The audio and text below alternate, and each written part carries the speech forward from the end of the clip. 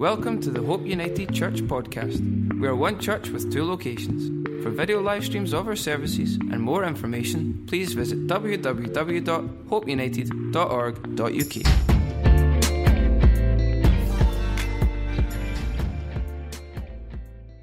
And the title of my message tonight is The Great Commission. So loads of you will have heard that the Great Commission. And really, the background to the Great Commission is Jesus has died on the cross. He has said it is finished. He has rose again on the third day. And then he has started appearing to his disciples. And he charges the disciples with the Great Commission. And I'm just going to read out what he actually says. And it's in the book of Matthew 28.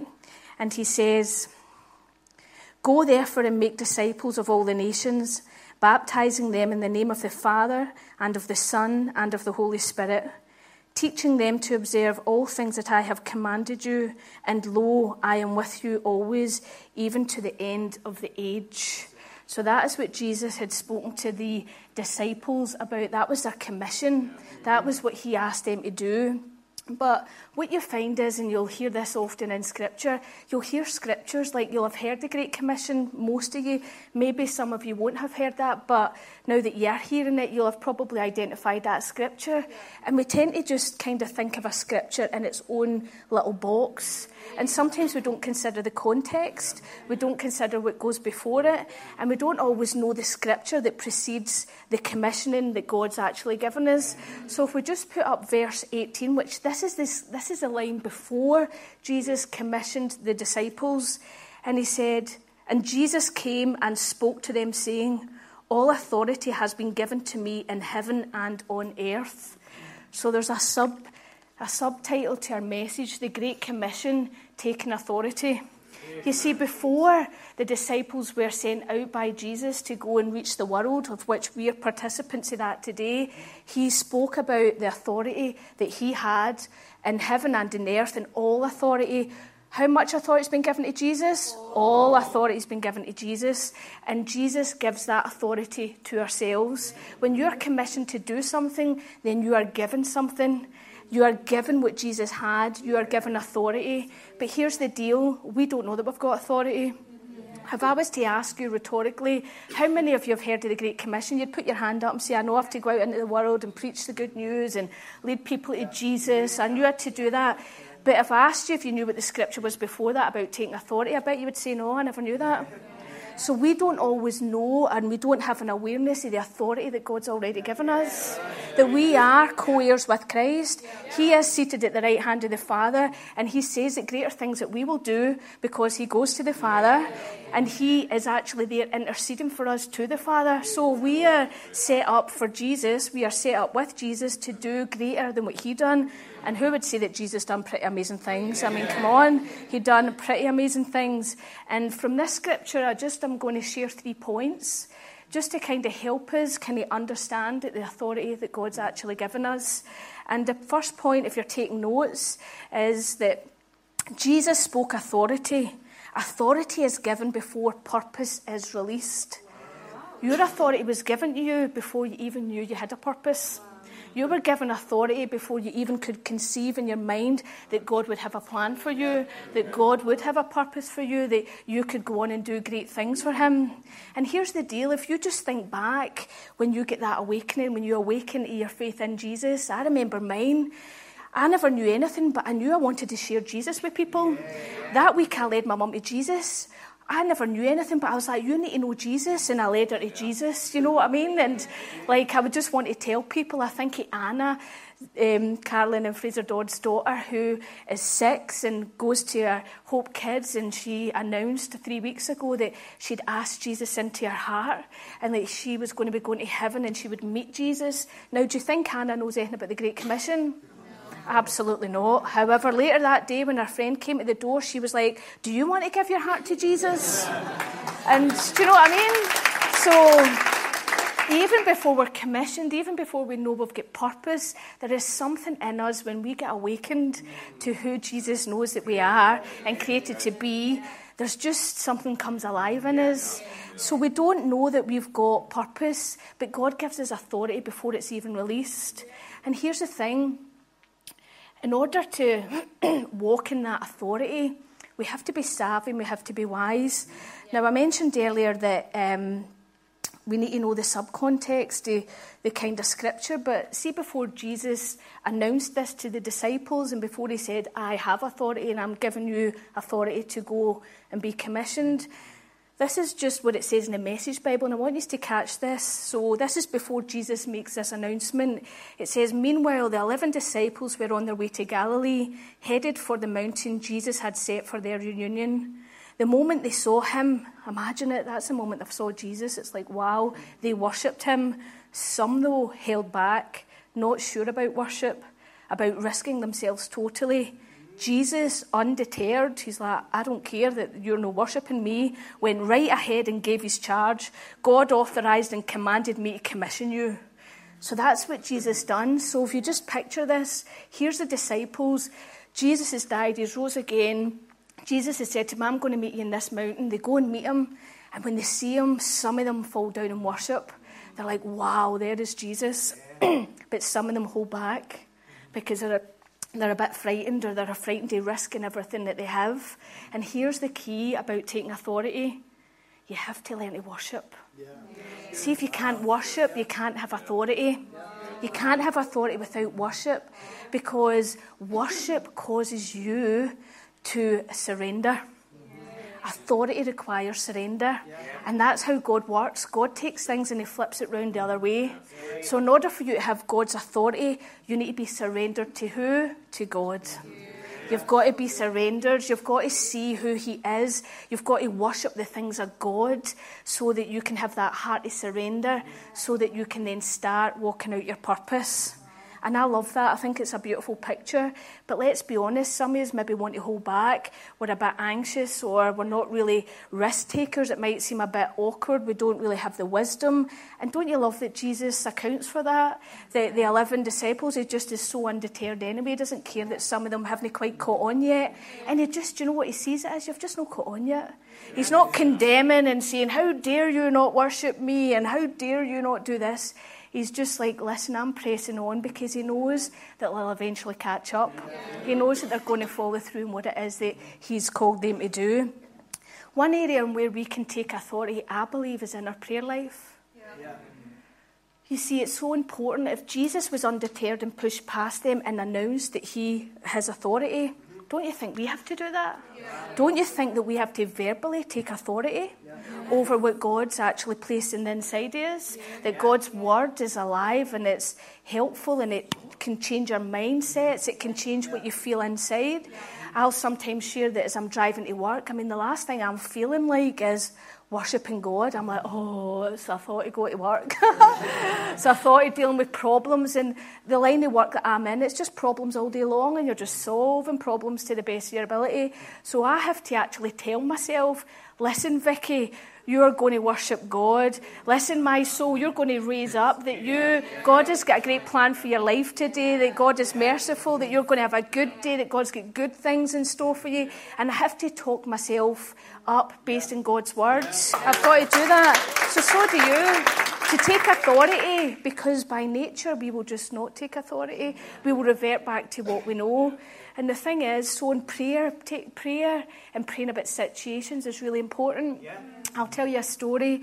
About 3 months ago, I was at my hairdresser's, and there used to be an old lady she's 90, she's 92 now, but she worked, this woman was like in her 90s.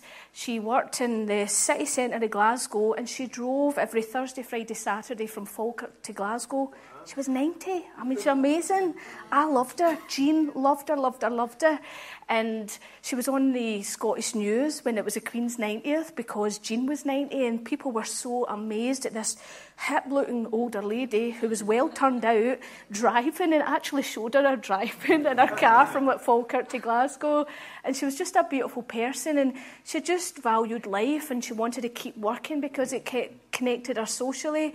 And I remember years ago chatting to her about God, because what she did was she'd take your jacket and you'd give her a tip, so she would make loads of money during the day just hanging your jacket up, and then at the end you'd get your jacket back, and it just kept her in her sweet spot, I feel like, with people.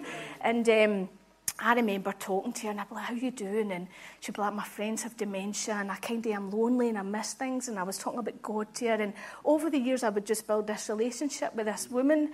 And about 3 months ago, I was in and I was always asked my hairdresser, I'm like, how's Jean doing? Because she retired. I mean, come on, 91 and retiring. How dare you, Jean, retire? So she retired. And I remember saying to her, how's Jean doing? She says, oh, Vicky, you wouldn't believe it. She's no good at all. And I'm like, what do you mean? And she said, well, she was out driving. She said, and she was driving and she was going up a slip road, she says, and she's not seen a cyclist. She said, and she's knocked a cyclist over. And the cyclist ended up breaking his back, and it was a really bad accident. And Jean was devastated, absolutely devastated, as you can imagine. Somebody at that age and stage of life, I mean, she'd always done well to drive, but then to actually knock someone down and the person's broken their back was just devastating. And she was just saying, oh, she's just gone. It's like she can't believe it. That's the only thing that's dominating her life.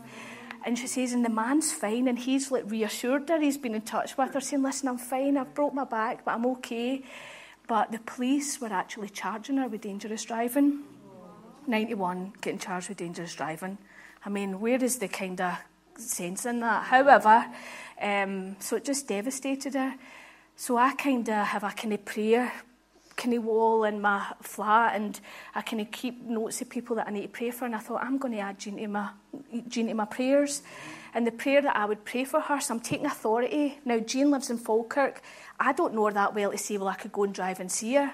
But I thought, I'm going to start taking authority and pray for Jean. And what I prayed for was that God would send people into her life who were Christians, people who could talk to her about Jesus, people who could bring peace to her life, people who could bring hope to her life, people that could hopefully lead her to Jesus so that this age and stage of her life she would definitely be going to heaven. That was my prayer.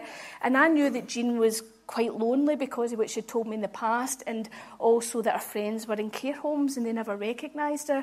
Her son lived in Switzerland, so people were kind of spread out. So when I went back, it was just before the conference, I was like to my hairdresser, how's Jean? And she says, Vicky, you wouldn't believe it. She said, I went to visit her, she says, and honestly, she says, I couldn't believe it. Like, the phone would ring all the time. People have been coming to the door. She says that people have been coming to her door all the time. She's like, and she was totally like, I can't believe it. She says, all these people are visiting me. And I said to my hairdresser, you won't believe it. I says, I've been praying for her every day. But I felt God was saying to me, Vicky, see what you're praying for? That's what I'm doing. That's what I'm doing. So, and it encouraged me to keep praying. So I was at the hairdresser's yesterday, and of course, when I go in, Natalie's like, Vicky, she put her arm around me. She says, I've got really bad news to tell you. And I thought, don't tell me you're leaving. Straight away, I'm like, you think it's got something to do with you and that you're going to lose some? I'm like, where are you going? Are you moving country? I can't believe it. I'm going to have to get another hairdresser. That is traumatic. And she says, Vicky, she says, Jean's dying. And I said, what? She says, I know you're so fond of her. She said, but she's in a hospice just now. She says, and it's only family that's present. She says, but she's dying. And I was like, oh my goodness. And I was sitting at the bit where you get your hair washed, and there was a man there, and he was saying, I know, I was devastated. He says, when I found out, he says, the other week, he says, because everybody loved her. And Natalie said she's not there mentally anymore. She's got cancer and it's riddled in her body. She says, but her family's there, and it's only family that's allowed to go in. She says, but I know you were so fond of her, and I know that you've been praying for her. And as I kind of left her yesterday, and as I've been contemplating this message, authority, and I've learned that authority is not results-based. Do you get what I mean by that? You see, God asked me, I believe, if you like, to pray for Jean 3 months ago. Now, I didn't know that Jean was going to be dying, and she may well even have passed away as I'm bringing this message. I didn't know that, but I can't get focused on results when taking authority, because that's really up to God. God has to be the result outcome, not me. And the thing is, if you think about when we can be sometimes so focused in results where We won't take authority unless we know what the outcome's going to be, unless we've got a set idea of what the outcome's going to be. Whereas God's like, no, you should be taking authority anyway before you do anything. You should be taking authority. And if you think of the story of Peter and John, who had gone out, where they were out and they were going to the temple, and when they walked up to the temple, there was a man sitting at the temple gate, and he was blind, and he says, alms for the blind, alms for the blind. You know, he was looking for gold and silver. And Peter and John said, listen, we don't have that. But what we do have is we give you in the name of Jesus. And the man get healed, and he get raised, and he get lifted up. And the thing is, sometimes, see, because we don't have what we think we should have, it means that we don't take authority. Don't allow what people ask for to make you doubt your authority. See, Peter and John could have been like that. I mean, I don't have any money. I mean, what are we going to do? I don't have money. I mean, I just can't help this guy because he's asking me for money. But no, they took their authority, because the Great Commission is go out, reach people, tell them about Jesus, lead them into the kingdom. So that's the authority that's been given to them. So rather than getting downtrodden about not having what people ask for, they still used their authority and the man get healed. That's the power that we've got. That is the authority that we've got inside us. Jesus, when he sent out the 70 and sent the disciples all out, he sent them out with nothing. He says, go out with nothing. Don't even go out with a jacket. Go with nothing. And you can imagine it. It's like he's sending them out with nothing. And you can imagine them going to houses, maybe like big houses, and how they compare and just think, how can I help people? And I think he was teaching a really strong principle, because we, as people, then look at others and we think, what have I got to offer them? What have I got to give them because they maybe have nice clothes, or they've got a good job, or they live in a nice area, or they've got this kind of problem? What is it that I can give them? You can give them hope in Jesus. You can give them that Jesus has gave you the authority to heal and to take the enemy down. You see, that's why we've been given authority. We've been given authority to take the enemy down. So if we put this scripture up in Luke, this is Jesus talking again to the disciples, telling them why you've been given this authority. Behold, I give you the authority to trample on serpents and scorpions and over all the power of the enemy, and nothing shall by any means hurt you. God wants you to take that authority because he wants you to have control and power over the enemy. No other reason. No other reason. Jesus wants you to be free. He wants you to know you're loved. He wants to heal you. He wants to set you in the right path. But the enemy of our souls, who comes to rob, steal and destroy, is desperate to keep us out of everything that God's already died to give us. He really, really is. So if we have to go out in our authority to tell others about Jesus and his ways, how do we do that? What hinders us from going out in that authority? I kind of shared a wee bit there. We can look at people and be like, oh my gosh, if they ask me for something and I don't have it, what is it I'm going to give them? You can give them Jesus. You can give them Jesus. You know, I've got two examples of this where, if you think about when some of the disciples held back and they didn't want to kind of risk themselves. I remember a couple of years ago in my current job, like speaking to a couple of colleagues of mine who are Christians and who love Jesus. And I remember telling them, you know, if I'm out in people's homes, if I get an opportunity, I will lead people to Jesus. I have led people to Jesus. I've led old people to Jesus who I know are in heaven, and I'll meet them when I go there myself. And if I get an opportunity, I will. I have said to many an old person, did you see that TV programme last night about heaven? No. And I'm like, did you know? It was amazing. Now, there's not been any TV programme about heaven, but that's how I get in to talk about it. Because I would rather risk that than not. I would rather risk and worship God and try and lead somebody to Jesus than not. But I have to be honest with you, that wasn't always the case. Years ago, I worked with the homeless in the city, and I was a manager, and I remember when I just get saved and you want to tell everybody about Jesus, but I was so insecure. I was so worried about what people thought about me. I was so risk averse that I never had the freedom that I have today to actually take that risk and say, no, I don't care. I'm going to have an opportunity to talk to you about Jesus. Whereas in the past I didn't. I was too frightened. And I think that's what can stop us sometimes from actually taking that authority, because we're so worried about policies and procedures. You see, because I never had the confidence that I have now, I was really worried about what people would say, or what if you get found out? You know what? So what? What if somebody complains? You know what? Well, rapping the knuckles, don't do it again. Okay. But you know I would, because I would take that opportunity, because God's bigger. And I think the tendency can be for us to compartmentalise our authority. So we'll have authority in church. We will come into our briefing and we will take authority and we'll say, this is God's house. This is where God's presence lies. We are going to have an amazing night, that the enemy has not got any power in this place. However, are you like that in your home? Are you like that in your workplace? Are you like that in your relationships? Are you like that with your family? And really we can take a step back and think, I don't have that authority, because the enemy of our souls is always working away. And what we need to get into our heads is, he is the father of lies. He is a liar, a dirty, rotten liar. That is what he is. Jesus is truth. Satan is a liar. He just tells lies constantly. And what he then does with us is he tries to get us to focus on our flesh. Now, Pastor Mark spoke this morning and he mentioned something. He said that, you see, the enemy doesn't want you to fight spiritually. He doesn't want you to pray for a gene to get salvation. He doesn't want you to take authority through speaking God's word over your life, because there's power in the tongue, life and death, so choose life. He doesn't want you to do any of that, because he wants you to keep you in the flesh, like, I'm insecure and I'm frightened and what do people think about me? I don't have anything. And he knows that, see, if he can keep you in the flesh, away from God, then you'll never win the battle.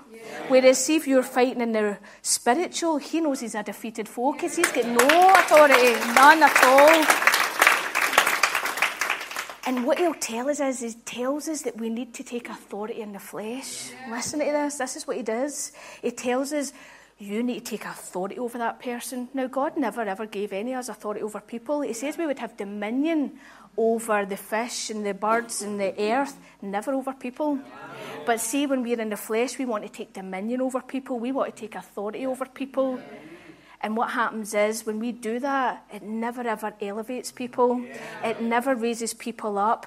Everybody decreases. Everybody decreases. You think of times when you've had arguments with people, or you've spoken to somebody that's been harsh, that's not been loving. It's because you're trying to take some authority in the flesh. Whereas, see, if you're taking authority in the spirit, where you're prayerful, that you are mindful of the things of God, then everybody is raised up. You have already won it in that realm. And then, because people are raised up and they know that they're loved, that they know that they don't have to live in Lodabaras, we learned this morning. We learned that even though you might sit at the king's table and you might be a bit lame down here, you're equal in the eyes of God. See, when we're taking authority in this spiritual realm, then we raise and elevate every single person. And that's what we want to do. And you know, you've heard this and you just get awareness, and it's a journey and it's growth. Honestly, these things take time. And I always think of Joyce Meyer, the battle is the Lord's, you know, that way. And she's like passionate about that. But it really, really is. You see, Satan doesn't hate you. He hates the God in you. Yeah. It's God he hates. It's God that he is out to, you know, kind of destroy in you, so that we never fulfill our purpose, because he knows it hurts God. He doesn't really care so much about us. It's God that he hates. So he really hates God. So that means if he hates God, then it's God's battle. And that's why we need to take spiritual authority, so that we can line up with who God says we are and allow God to win the battle for us. Because, see, on our own, we will get beat. We will get beat. But here's the deal. If we go back to that scripture in Luke, I love this. This is awesome. You're going to love this. This is going to be amazing. Wait till you hear this. Fraser, would you want to come up? So Jesus is saying, behold, I give you the authority. So that means we need to take it. Yeah. To trample on serpents and scorpions and over all the power of the enemy. And nothing shall by any means hurt you. Nothing shall hurt you. Nothing shall hurt you. God wants us to trample on the snake and on the scorpion. Can we put that picture up, Joanne? God wants us to stand in them. Can you believe that? Imagine just stamping on that scorpion and on that snake. He wants us to trample in that. I mean, why is God asking us to trample on a snake? I would run a mile, personally. If I seen a scorpion, I would be off. I'm like that with a spider, never mind a snake or a scorpion. I would be freaking out. But God wants us to trample on it. He wants us to stand and he wants us to claim authority. And this is why. What do you think happens when you actually stand on the snake and stand in the scorpion, when you trample on it? What do you think actually happens? I'll tell you what happens. The venom gets out. You're trampling that deadly poison. You're getting the venom out of the enemy. You're getting it and you're trampling it and it's coming out and you're taking authority and you're squeezing all the enemy, all the venom, all the horribleness, all the nastiness. That's why God says, don't be afraid and take authority over it. Here's the deal. You see, they would see if you get bit with that venom, it would kill you. Yeah. And this is what the enemy does. He tells you that you're going to get killed. But this is what God does. He says, see when you're trampling that enemy and you're trampling that venom that's seeking to kill and destroy you, I'm going to heal you. I'm going to heal you. See what's set out to destroy you and kill you? It's a lie because he's the father of lies. Why would Jesus tell us to trample on it if it wasn't going to hurt? I mean, he says it won't hurt you. Are you kidding, Jesus? No, I'm not kidding. I want you to trample on that sucker. I want you to get that out because it's not going to hurt you. You might think it's going to hurt you, but it's not going to hurt you because he is going to get it all out of you. And here's the amazing thing. See when you start getting all this venom out, all the enemy's wiles, all his ways, all his lies, all his destruction, God using it to heal others. You see, because remember, why is he giving us authority over the enemy? To fulfill the Great Commission, to go out and reach people and heal people and help people. And it doesn't matter what they ask us for. We go with what we have, and that is Jesus. It's the work he's done in us. It's the transformation he's done in us. It's the healing of our mind. It's the healing of our emotions. It's the total turnaround life that each and every person is offered through a relationship with Jesus Christ. Does the rest of the band want to come up? It's awesome. God is so good. But wait to hear this. If you're like, can it get any better? Yes, it can. And you need to remember that Bible was wrote how many years ago? Like 2,000 odd years ago. And I love the detail that God goes into. You see, when he's saying trampling the snake and trampling the scorpion because of the venom, do you know today that snake venom is getting used to stop cancer spreading? Wow. So see that cancerous thinking that you have? That the enemy sneaks into your mind about your hatred, about who you are, and you'll never achieve anything, and you're this, and he gets you focusing in your past and never in your future, sending you a load of bar, and it spreads, and before you know it, you could be spreading that onto others because you don't feel good enough. See, through you trampling in that serpent, trampling in that, the authority that God's given you, the cancer stops. The cancer stops, and you get healed. See, the scorpion venom, that's getting used today to heal the failure of heart bypass surgery. Wow. Now, God says and promises he'll give you a new heart, a heart of flesh and not a heart of stone. So what was the devil was trying to control your broken heart, let you know you'll never escape anything that's broken you inside, that clogs up your arteries, that causes you to have a heart attack, that causes you to be out and over. God's using the venom that you're stamping out, that you are taking authority over to stop any bypass work that he's doing in your heart. How good's that? So when you take authority and you stamp in that devil and what he's trying to do, and you see the work God's doing in your heart, he's never going to be stopped because God's going to give you a new heart. He's promised to give you a new heart. And you have the authority for that healing, that transformation. And the greatest thing is we get to take that healing to others. Thanks for listening to this podcast from Hope United. You can stay connected with us through our Facebook, Twitter and Instagram pages.